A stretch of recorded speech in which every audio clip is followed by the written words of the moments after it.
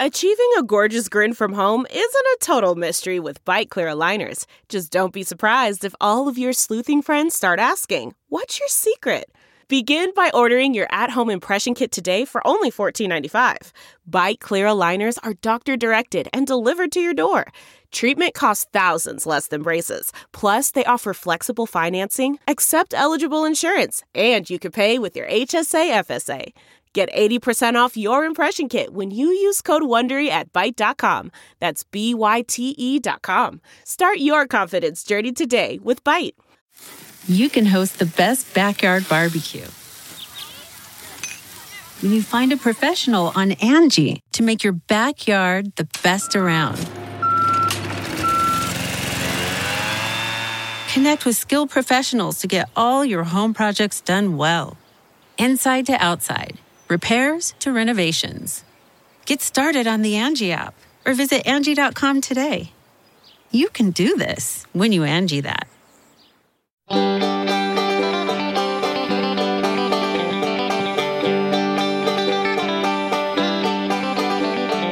Welcome to the Caixin-Sinica Business Brief, a joint podcast from the China Project and Caixin Global. We bring you the most critical business and finance news from China. I'm Kaiser Guo from the Sinica Podcast, part of the China Project. On this week's episode, hospitals across China are struggling to keep up with the surge of patients following eased COVID measures, and the rise in cases has been driving Chinese mainlanders to Macau for mRNA shots.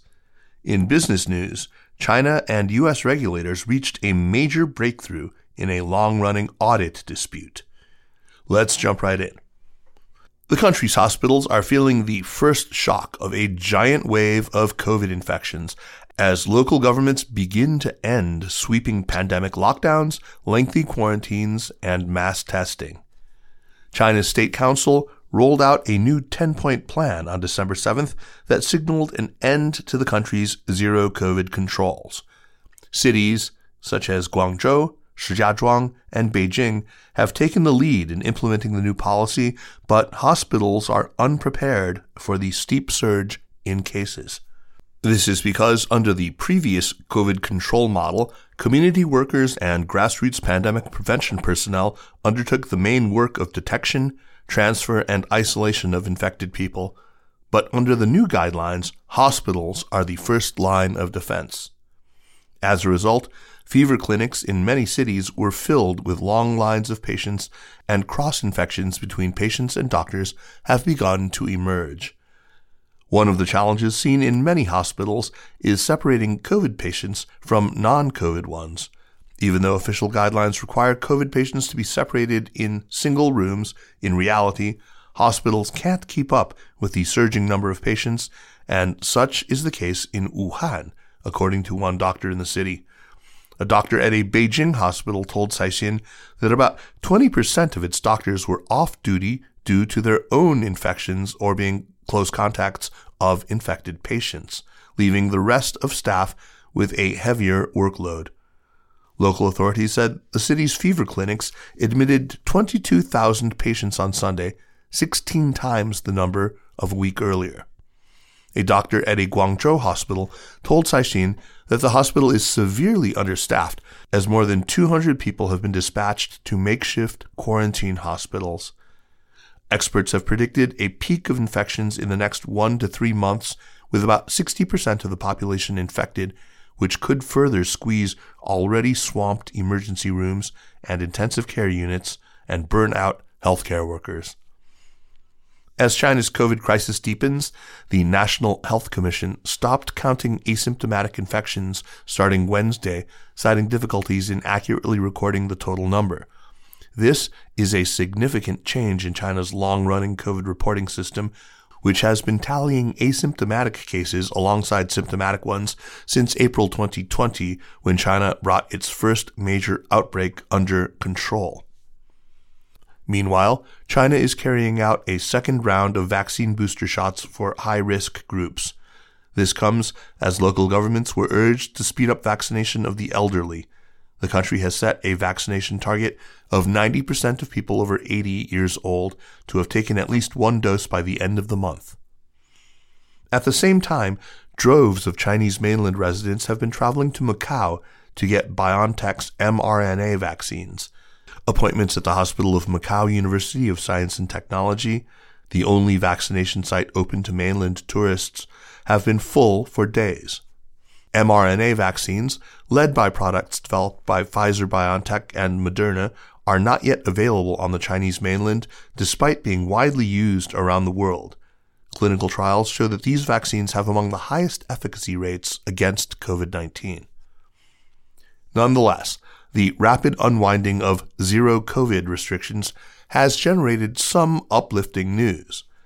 The exit from zero-COVID has spurred a sharp recovery in China's air travel market, throwing a lifeline to the nation's big three airlines, which have racked up billions of dollars of losses since the start of the pandemic. Several thousands of flights per day have returned to the skies recently, with domestic flight activity jumping to around 65% of pre-pandemic levels on Monday from just 22% on November 29th, according to Chinese aviation data from Veriflight. Ticket sales for the Lunar New Year period have also surged. However, this lust for travel could be short-lived, as the widespread surge in cases could discourage some travelers afraid of getting infected.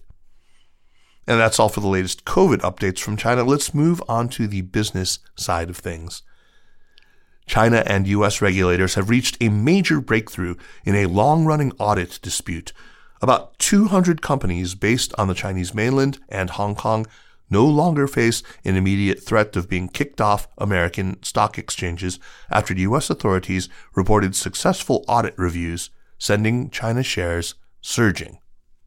Inspectors of the U.S. Public Company Accounting Oversight Board, or PCAOB, have been able to sufficiently review audit documents from businesses based in the two jurisdictions, the agency said Thursday. China previously denied inspections of so-called work papers of mainland and Hong Kong-based accounting firms that audit public companies, citing national security and confidentiality concerns. The U.S. moved to pass a law in Congress in 2020 that would allow the SEC to ban companies from trading on American exchanges if the PCAOB was unable to check their audit work papers for 3 consecutive years. The first delisting was originally about to happen as soon as 2024. At least for now, the 200-plus companies, including big names like Alibaba, Pinduoduo, and Baidu, can breathe a sigh of relief. Moving on to some not-so-good news for the ongoing trade fight between China and the U.S., the U.S. government has blacklisted 36 Chinese tech companies in an escalating trade fight as part of a push to hinder China's access to advanced semiconductor chipmaking and AI technology for military use. The companies added to the so-called entity list this round include Yangtze Memory Technologies, a major memory chip producer, and Shanghai Microelectronics Equipment Group. Being on the list means that any American company seeking to supply the Chinese company with U.S. technology will be required to get an extremely hard-to-obtain license from Washington. The export curbs could further squeeze China's homegrown chip-making industry despite the fact that Beijing has poured tens of billions of dollars into developing its capabilities. But that's not all sticks and no carrots. The U.S. has also removed about 24 Chinese companies from a preliminary unverified list because Beijing allowed U.S. representatives to check that they are complying with the rules. And we'll wrap up with a roundup of the arrest of a Chinese property tycoon in London. Zhang Li, co-founder of Chinese developer Guangzhou R&F Properties, also known as Fuli Dichan, has been arrested in London and is wanted in the U.S. on bribery allegations. 69-year-old Zhang, who is also the co-chairman and CEO of Hong Kong-listed R&F, allegedly bribed San Francisco officials by providing kickbacks and funds to obtain permits for a construction project. A London court heard the case on Monday and granted Zhang bail at £15 million, that's around $18 million US. the joint highest sum ever recorded in a UK court, according to Bloomberg. The billionaire is now under house arrest and facing extradition proceedings. He is contesting his transfer to the U.S., where a provisional warrant has been issued in California. In a Tuesday statement, R&F dismissed the bribery charges against Zhang. His company is one of many troubled developers struggling with a cash crunch amid a prolonged property crisis in China. Let's turn now to Caixin Global Finance reporter Yuqun Zhang to talk about a major change that could be happening in the accounting world in China. We have followed for a long time all these developments in the long-running saga of Chinese listed companies, their work papers, their accounting firms, and the SEC. But as we will see, that is not the only big issue that the big four accounting firms face in China. So, hello, Yuqun, and welcome back to the show. Thank you, Kaiser. It's great to be here. So we're here today to talk about the big four accounting firms, which have dominated China's accounting industry for decades now. But as we are about to find out, that could be changing. So to start us off, why don't you tell us a little bit about these big four in China? Okay. The big four are PwC, that is PricewaterhouseCoopers, KPMG, Deloitte, and Ernst & Young. Their audit businesses have been present in China since 1992, when the Chinese government first allowed global accounting firms to set up joint ventures with domestic accounting firms. For years, these joint ventures bettered their homegrown peers and audited many Chinese companies that IPO'd domestically or overseas, including China's big four state-owned commercial banks. By 2013, the joint ventures had gone through a government-mandated localization reform and became de facto Chinese firms. These days, the Big Four dominate the market for auditing financial institutions and U.S.-listed Chinese companies. They audited the 2021 accounts of roughly 60% of all Chinese companies traded on the U.S. stock market. Well, that all sounds very rosy, so what exactly is the problem? Things got a little thorny for the Chinese Big Four when a years-long dispute between Beijing and Washington over the access to the audit working papers of U.S.-listed Chinese businesses blew up in the past year or so. The U.S. SEC has said Chinese firms may be delisted if U.S. authorities can't review these papers for 3 straight years, while China had previously refused on the ground of national security concerns. And the Chinese Big Four were caught in this crossfire. They often got questioned by their clients, asking whether they're able to refuse to cooperate with the requirements of their foreign partners. And are they able to? It's not really a valid question, because globally, the Big Four accounting networks are structured in such a way that business entities in each country are not part of a parent group that controls or manages them. They are independent legal entities in a global network that uses the same professional and management standards, as well as technical tools to carry out accounting work. The Chinese Big Four are not controlled or managed by any overseas company, and they have to abide by Chinese laws and regulations to operate in China. This apparently has been hard for many of their clients or even the regulators to grasp, according to sources in the Big Four. Now that the audit dispute seems to have eased off a bit, as U.S. authorities have just said that they were able to successfully review the audit documents, does that translate into smoother times ahead for the Chinese Big Four? Not necessarily. The audit dispute is only one of the problems the Big Four are dealing with in China. Another problem is growing competition from homegrown accounting firms.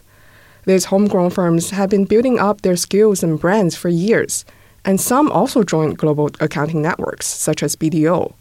They also don't hesitate to use low prices to undercut their rivals in biddings. Homegrown firms have capitalized on the audit dispute and gained market share, especially in auditing state-backed firms, such as state-owned banks. Well, that sounds like a very cutthroat situation. Are Chinese authorities doing anything about it? Yes, they're trying to keep price wars among accounting firms in check.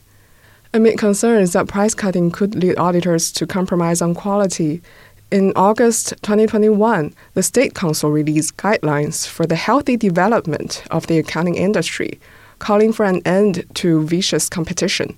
In April this year, the Finance Ministry also published draft rules on the hiring of accounting firms by state-owned and listed companies. The draft rules aim to rein in price wars and push the Big Four and homegrown firms to compete based on the quality of their services. Thanks a lot, Yukun, for all that information. Thank you so much for having me. You bet. And that's it for this week. Thanks for listening. The Caixin-Sinica Business Brief is produced by Kaiser Kuo and by Kelsey Chung, Lin Jinding, Michael Bellart, and Zizhan Wang at Caixin Global. Special thanks to Li Xin of Caixin Global. Thanks to Spring and Autumn for the music. Check out some of the other great podcasts on the Sinica Network, like the amazing China in Africa podcast and China Corner Office. And for daily news and views, make sure to subscribe to Access from the China Project. Again, thanks for listening, and we'll see you next week. Take care.